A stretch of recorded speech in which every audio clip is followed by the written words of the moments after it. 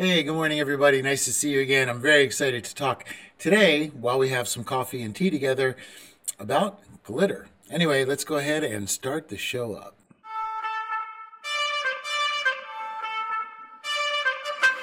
All right, everybody grab your coffee, grab your tea. Today we're going to talk about glitter. All right. Thanks for joining me today. I love this. This is my Yeti. This is it's nice to have this. It's reusable. And, you can take it in. The coffee shops will let you use your reusable. So if you have a reusable, take it to the coffee shops. They give discounts now. Pretty cool. Off topic, but pretty cool nonetheless. It's good to see everybody again. If you like the coffee, conservation coffee, or the conservation conversation, or any of the videos, please make sure to subscribe to the channel. We need to get as many viewers as we can, so I really appreciate that.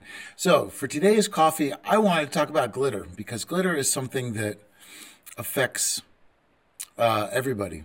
And as anybody that's ever been around it or within a 7-mile vicinity of it knows, it gets stuck on you, and the next thing you know, you've got glitter as part of your life for forever.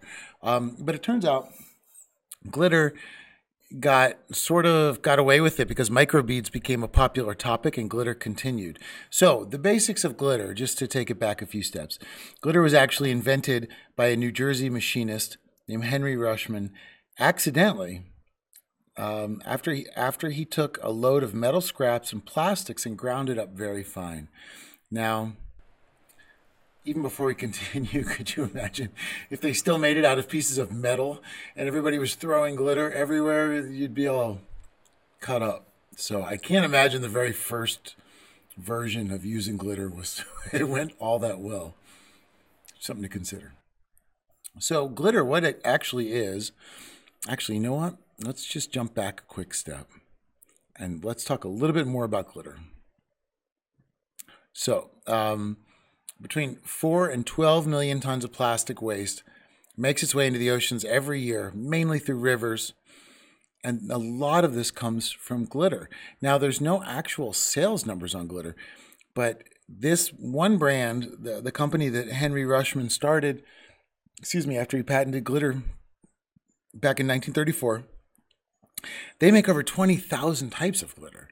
Now, glitter sticks to everything because of the static electricity generated between the small particles of metal and plastic and virtually every surface known to man. And this is true.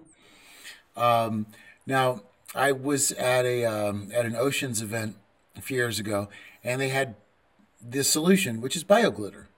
And it was really interesting. It still got everywhere. It still stayed everywhere. But glitter, very much the same as plastics, don't go away. And it's something that we really need to be conscious of. So just for everybody to understand a little bit more. So glitter, I think you guys saw this one before. It's actually color that's applied to a copolymer sheet. If you're not familiar with polymers, these are the plastics that last forever. A layer of reflective material, such as aluminum foil, it's another nightmare for the environment, is placed on top of that, and they are put together and they become what we know as glitter. And glitter, unfortunately, is such a massive issue. And here's the thing. I mean, even if there is BioGlitter, which is fantastic, which actually started by a UK company, BioGlitter, you're not going to know if it's BioGlitter or regular glitter. So why even take the chance? It's a little bit of Russian roulette with the environment. And, there's lots of ways to enjoy things without having glitter as part of it. But I wanted to show everybody the good news. Now, the good news about glitter is that it's being understood that it is danger to the environment. And the UK has actually really taken the lead on this. And I say yay to the UK. So there are 3 major stores, Morrison's, Waitrose, and John Lewis, have said they will not be using glitter in their own brand Christmas products this year.